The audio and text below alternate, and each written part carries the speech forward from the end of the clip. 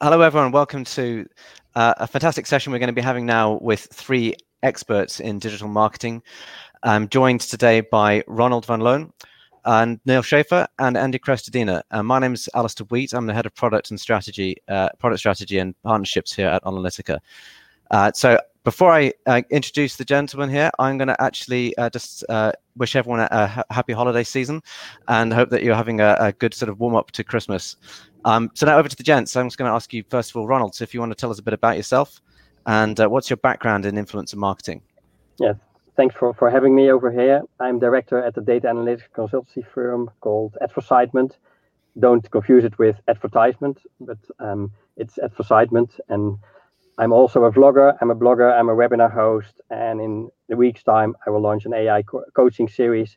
And I'm course advisor for Simply Learn, which is a big data and AI certification company.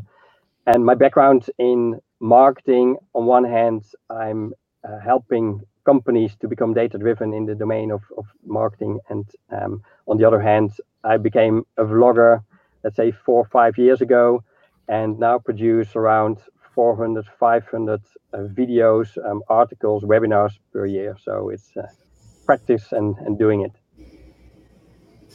Thank you very much. Neal, how about you? Good morning. My name is Neal Schaffer. I am what you would consider author, speaker, consultant. I also have my own digital marketing agency. I also teach digital at universities. Because I work with clients around the whole spectrum of digital and social. My specialty is not influencer marketing, but I noticed starting a few years ago that more and more of the questions that I received from clients were about influencer marketing. And as I'm a content creator myself, especially in the B2B world, a lot of companies were reaching out to me as an influencer wanting to engage with me. So I embarked about 2 years ago on a new project, which is writing a book. Really the book that I think is yet to be written, really the influence marketing playbook, whether you're B2B, B2C, nonprofit, or government. And that book is called The Age of Influence, and it's going to publish in March, and I'm very excited about it. Great, thank you. Andy, how about you? Andy Crestodina, and I'm excited about Neal's book too. I got an advanced copy, and it's how to work with influencers. A lot of the influencer marketing books are like how to be influential yourself. So Neal's got a great take on that. I have been collaborating with other marketers and companies like Analytica in my content for the last 12 years. So starting in 2007, I began content marketing. And not long after that, I learned about guest blogging, which is a collaborative approach, interviews, about creating conferences and inviting people to speak. So the influencer marketing for me, we used to just call it collaborative content. And that kind of evolved into organic influencer marketing. But most people know me as the co-founder of Orbit Media, which is a web design company here in Chicago. It's a team of 40 people, and I've been doing search and analytics for the last 20 years. And I love this topic, so I'm excited to be here. Thank you all three for those introductions. And it's very much a fast-moving world, isn't it, this whole space of influencer marketing. One of the things that is rapidly evolving, I think, is the terminology in the space. And that's one of the things I wanted to ask the three of you was about this terminology and what the words that people use to describe different types of influencers. In particular, these terms micro, macro, and now nano as well. And there's other sort of variations on that, which people are trying to use to categorize different types of influencers and why they might want to work with them maybe differently depending on their banding. I'd love to know from the three of you, maybe starting with you, Ronald, is do you think that this is the right way to kind of segment influencers using these kind of headings? Is it good for the industry, or are they really outdated terms that we shouldn't be using anymore? Whether it's good or bad for the industry, I don't know. But if you look to the words nano, micro, and macro, I think they differentiate the amount of followers, and they do not reflect the real engagement levels and the impact and influence that you have on your target audience. And if you take an example, if you want to have influence on C-level or vice president level in the telecom sector, and you take a macro influencer, maybe an extreme example, take a celebrity, take Justin Bieber with 100 million followers on Twitter, and you want to reach CIOs or CVP level in telecom, it's not going to work. If you look to a nano influencer with a small amount of relevant followers, for example, 2,000 C-level and VP level in telecom, who creates very relevant content because he's a domain expert, and he connects with on a more personal level with these people, and he can engage with much more relevant domain and industry knowledge. I think this is much more valuable. And if you look to the naming, is it in line really with the role that you have? Which one is then most valuable? I think the one that is nano influencer, but nano doesn't sound like being very valuable, I think. And which one would you choose? I think that 99.9% will choose this nano influencer because he has the real impact. And then if you look, how should you call it? You can call it a thought leader, you can call it, I think, an analyst, a domain expert, or you can call this nano influencer, but as I said, it doesn't really reflect it. And if you then look to micro, macro, and nano, they can be more or less, I think, misleading compared to what they say. So it doesn't reflect the quality of the content. Macro has a large follower base, but if you don't have valuable content or you don't create content at all, some influencers just share content. And if you then compare it with a nano influencer who has this CMVP level with valuable research, for example, in AI decisions, then you can really make an impact, I think. And is it outdated or not? I never used the terms, to be honest. I'm now, I think, an influencer 3-4 years. And I think B2B influencer marketing, don't compare it with B2C influencer marketing. B2B influencer marketing is about your target audience. It's about the engagement, and the engagement driven by quality of content and also the volume of content and the right formats, whether it's video, whether it's audio, whether it's written content. And it's depending on the authority and the influence you have as a person, I think. And instead of classifying influencers in macro, micro, and nano, maybe we can better define per go-to-market strategy, per event, what are your goals, which authority and influence fits best to reach your target audience, what type of content and quality levels should be created, which format should be created, and what kind of KPI engagement do you expect, rather than having some kind of, I think you can better have some kind of authority score per audience on these factors. And then if you look to the B2B influencer marketing, I think it will be integrated the coming years in the traditional marketing. Influencer marketing will become the normal type of marketing the coming years, part of go-to-market strategies, part of events. And I think the reasons are quite simple, because it's more effective, it's lower cost, it's more efficient, and the quality is higher. The only issues that we still have is, I think, scale and efficiency and getting the right KPIs. Yeah, thank you. Neal, how about you? What do you think about it? Yeah, we could, this is obviously a full chapter of my book. We could talk a lot about this. I think at the beginning of, new trends in marketing, what have you, we like to first simplify things, right? So when agencies and when marketplaces initially, or even, influencer search engines, I think when they first introduced this concept of influencer marketing to companies, it's a very, very convenient way to organize who might be an influencer by follower. If we go back and I consider, affiliate marketing and guest blogging and all that Andy talked about, that's also part of influencer marketing, even though we didn't call it that back then. And even in that world, in the B2B, it is, what is the domain authority, right? It's looking at what is the Alexa ranking or what have you. We're always looking at different, metrics to try to categorize in a convenient way who we should engage with or reach out to or create a relationship with. So I think for that purpose, that's just always going to exist. And I also think that the greater ROI is not at looking at those numbers. It's obviously looking deeper.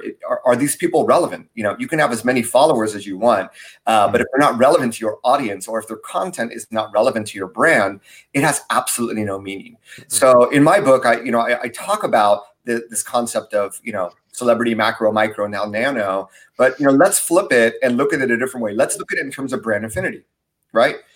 Beginning with your employees, then maybe with your partners, then maybe with your fans, then maybe with your customers, then maybe with your social media followers, that at least they have some brand affinity with you. Then we go out to people that have never heard of you, right? And I think if you look at it that way, it's actually a much more convenient categorization, because those that already have brand affinity with you already know you. There's less selling you have to do on a relationship.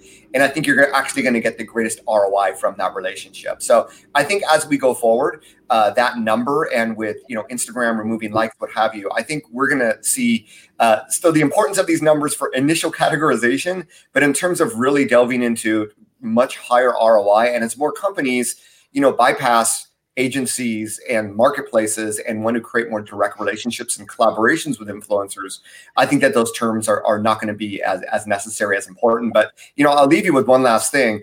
I used to have an email marketing list of maybe 25,000 subscribers, right? And I noticed that some people subscribed 3 years ago, some 5 years ago, and I've been pruning that list, and I'm under 10,000, and I get a much higher engagement rate.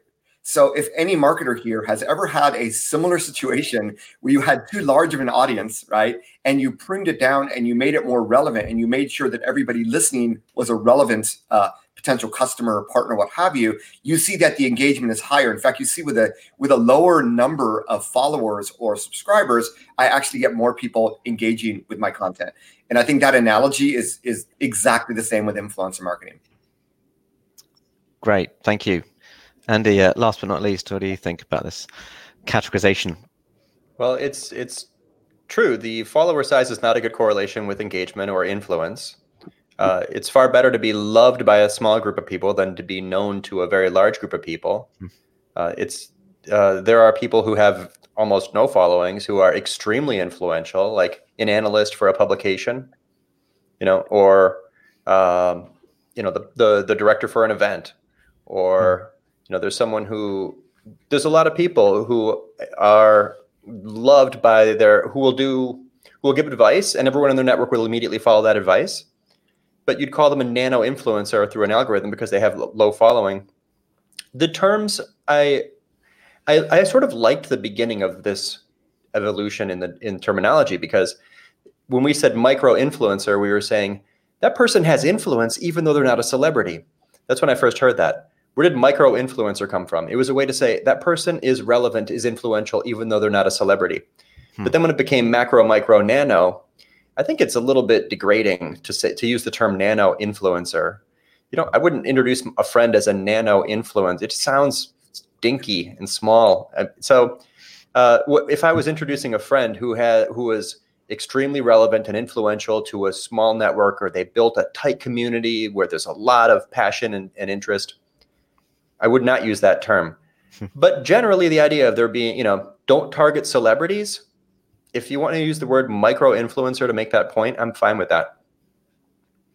Great. Actually, we've all been using this word influencer in this discussion, and that's also what I want to ask about now, because at Analytica we publish research to try and measure the authority of influencers online about a whole range of topics, and the three of you obviously know about this because you featured in several of these lists.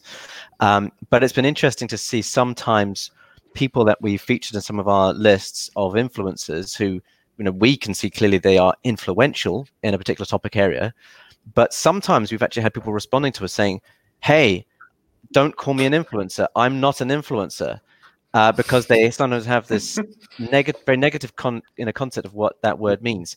I think this is driven a bit by some of the the talk about influencer fraud and a misconception about what people might think of when they hear the word influencer.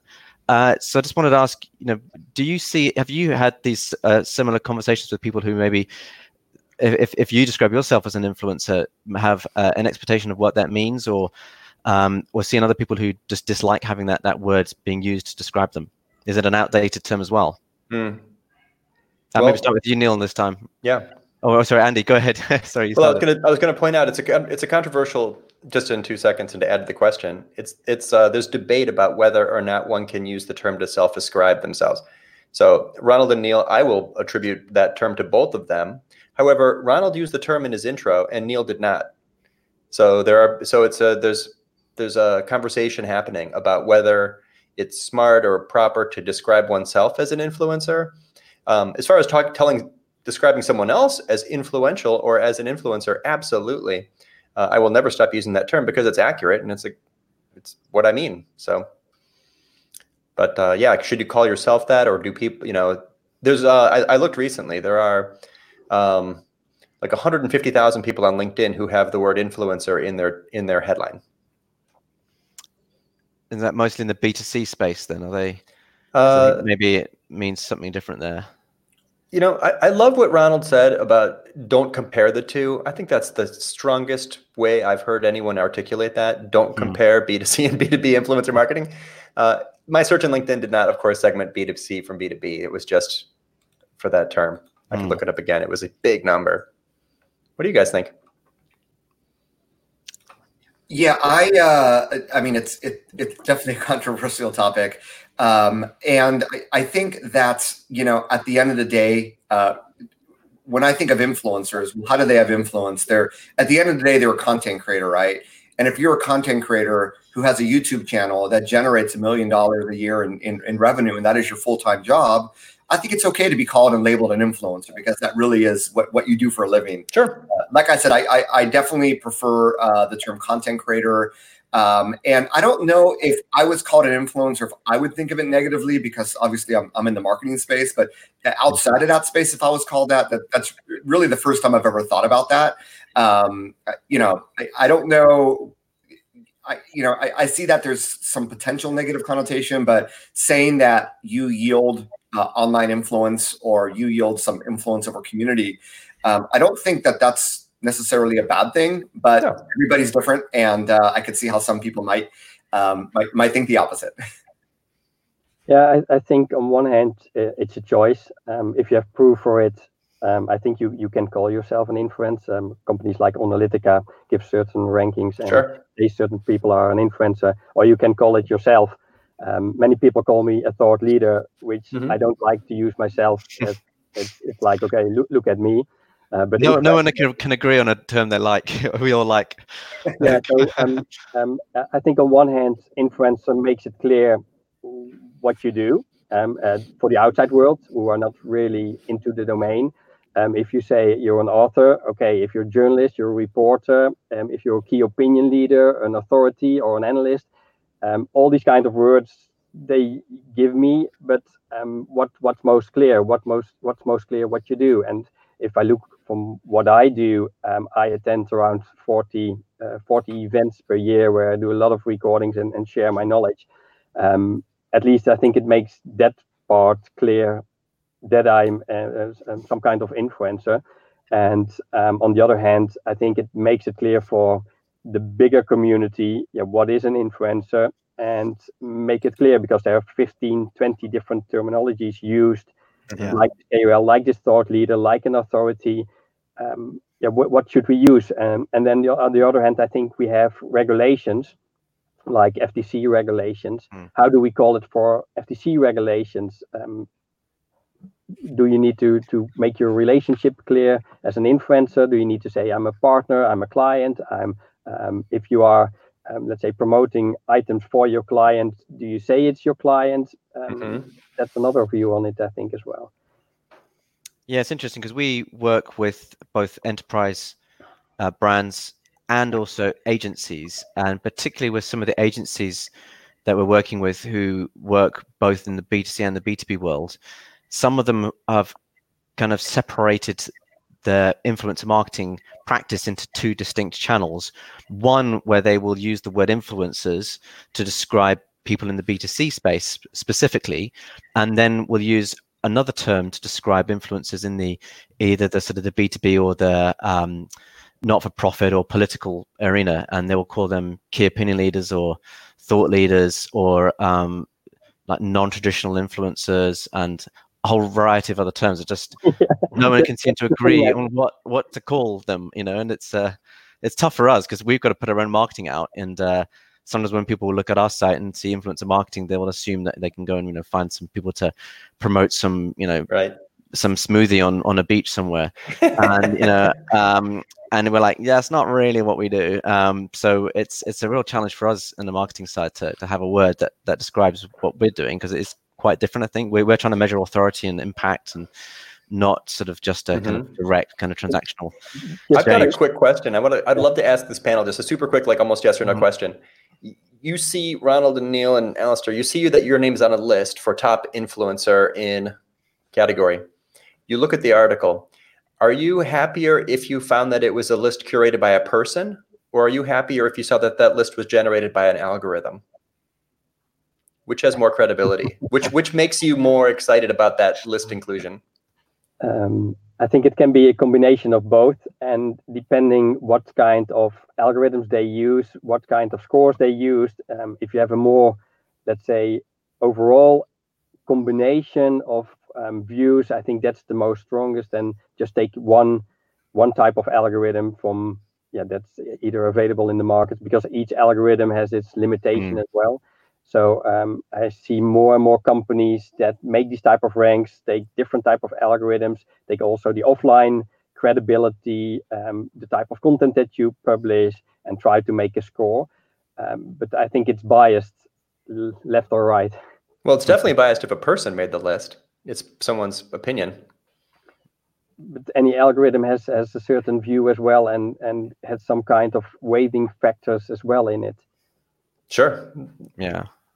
Yeah, I look at whether it's a person or brand, algorithm or person, I look at their influence, their authority, their KOL-ish. And to me, that's number one. The other thing I look at is how many people are on the list. So if it's a list of 739 top influencers, that a lot of people and brands will create these lists as part of their own influencer marketing, right? So, definitely if it's a person, I want to know how they measured it. And if it's an algorithm, I want to know what they looked at as well. And if there's some clarity around that and they're not having anybody and everybody in the space on the list, as someone who appears on a lot of lists and starting from nowhere in the space, 10 years ago, as a human being, it still warms my heart that I'm recognized for whatever it is. So, there's some people that hate to be included on lists, but I'm the opposite. I'm probably not the best person to ask about this, but look at the authority, look at the number, look at the measurement. And if I was going to create a list, I'd want to make sure I have those things included. Yeah, well, maybe speaking as someone who works at a software company that tries to make algorithms to do this, I think that they both have their place. And when we publish our list, we obviously invite feedback, and we try to get kind of human peer validation of our lists. And so sometimes what happens is we'll publish a ranking, which we've worked hard to get an algorithm that can, do it better than others do it, and also to very much consider the topic and the network in the way that we rank people.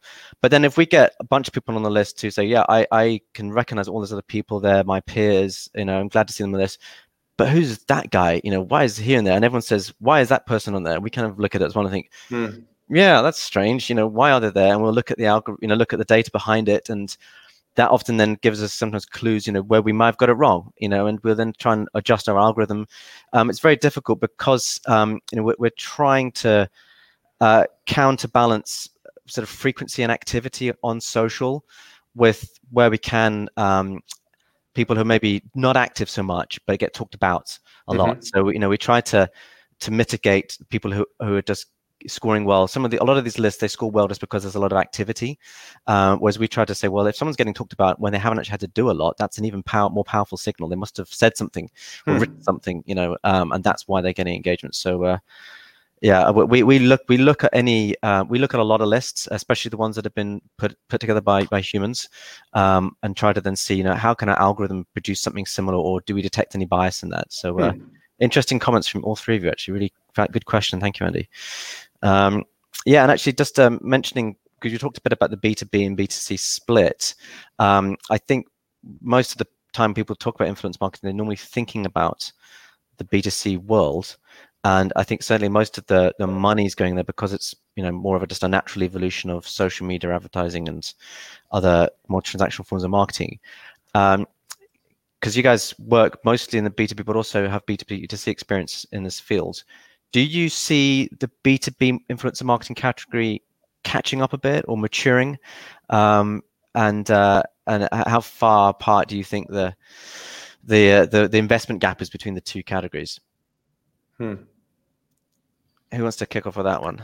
Just really quick, I don't think it's going to catch up. The transactional nature of B2C influencer marketing is going to make it always a very popular thing to do, because you can just, find an agent and write the script, and they post your picture, your drink on Instagram, and the lifestyle, travel, these are fashion. These are things that are just very easy to do. It's just basically advertising, which is always kind of, B2B influencer marketing and collaborative content, much more subtle, targeting, much more deliberate. There's a lot of nuance in influencer identification, to Ronald and Neal's points. The types of collaboration, what's the format? It's strategic. It's not a turnkey thing. You can't buy it off the shelf. So B2C influencer marketing for brand awareness and visibility, that's going to be a giant ad spend category for lots of companies who are just budgeting for it, and they'll just go buy it. B2B, it's an aspect of content strategy. So I don't see it as growing as fast or as easily, but way more fun. Yeah. I think we're in some kind of second wave, at least that's what I experienced myself, where it's now really catching up, more strategic within the companies. And on one hand, I think we have some statistics that support this, like the ROI. There are some sources that publish it, that the ROI of traditional digital marketing should be 11 times higher. That 94% of the marketers who work with influencers believe that it's an effective tactic. And if you look on the other hand, why it is so important is that 90% of the decision makers, they really initiate their purchasing process by researching opinions from industry experts and from peers. On the other hand, what I see myself is that leading tech vendors where influencers became a real strategic part of, on one hand, their events and their go-to-market strategy. So it means that if there's an event, if there's a go-to-market strategy, by definition, there's influence marketing involved and there's influencers involved. And they have now moving more, instead of calling on Friday, can you come on Monday to China? It's more an annual planning that is changing, let's say, in the market, and becoming more a long-term commitment from the influencer to the vendor, and the vendor to the influencer. And what you see as well is that there's more companies. We're having central coordination, have a central influencer marketing team, and they support all the local teams and the industry teams and the solution teams. The solution teams, they say, okay, we're going to market with a new solution. I need an influencer because it's part of our strategy. And I think what can really accelerate it further is if influencers are able to generate leads as well. And the same as you mentioned for the B2C, where it's really transactional. If the leads generated by the influencers really starts occurring, then it can really take off. And I think what's very important for this is the type of content and the value of the content should become bigger. We should go more in depth, more educational to make that happen. And what you see is that more strategic new budgets are available from these events, from these go-to-market teams, from the departments, from the industries. I see more ad hoc budget increasing. And as I said, if the lead gen can be provided by the influencers, these budgets, I think, are almost limitless once that's happening. Thank you. How about you, Neal?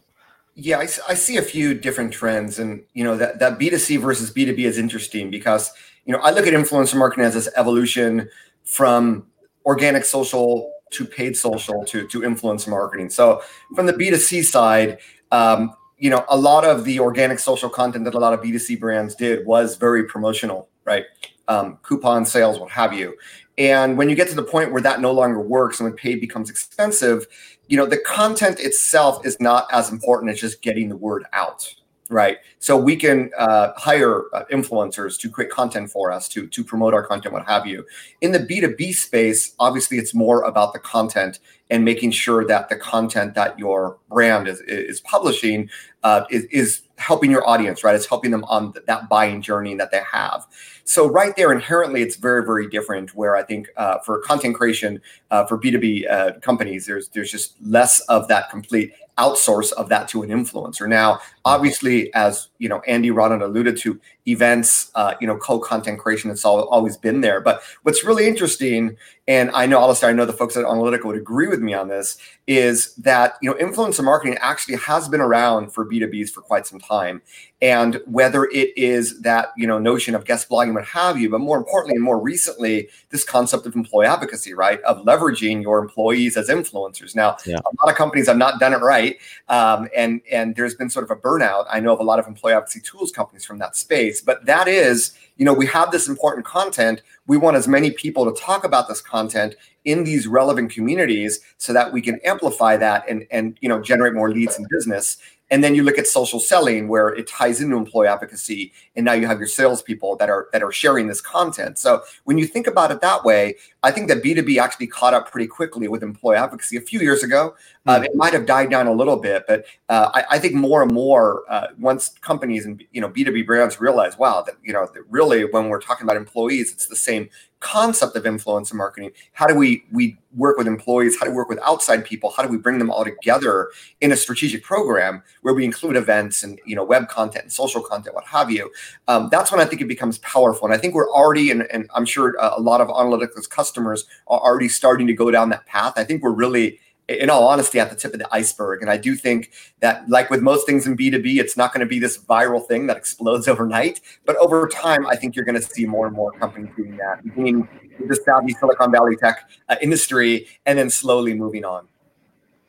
Yeah, and actually, just anecdotally from our side, it's been very interesting to see the transition this last year, because we have got some clients that we've had for several years, and previous years we've been sometimes initiating contact with some large blue chip brands, talking with their marketing team about influencer marketing, and they're already doing a lot of marketing, got large marketing teams, but influencer marketing has been a new thing for them, and they've been like, what is this? Explain it to us. Why should we do it?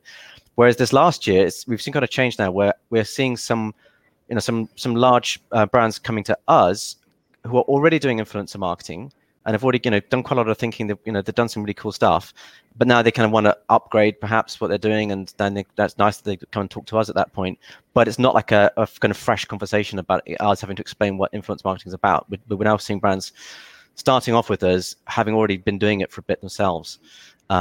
And so that's kind of makes our job a bit easier, I suppose. That we're seeing that maturity, and people like you help with that, I think, because you're out there working with these brands ahead of us sometimes. Sometimes we might be the one introducing the brand to the influencers, but it happens the other way around as well. So exciting times. It's been great to see what happens in 2020, and hopefully we'll be doing more podcasts and content with the three of you as well. So that's our time up. Thank you all very much for your contributions and everything you said. Hopefully it'll make a great listen for people who want to find out more about this space. So thank you very much, and have a good weekend. Thank you. Thanks, Analytica. Thank you. Bye-bye. Cheers.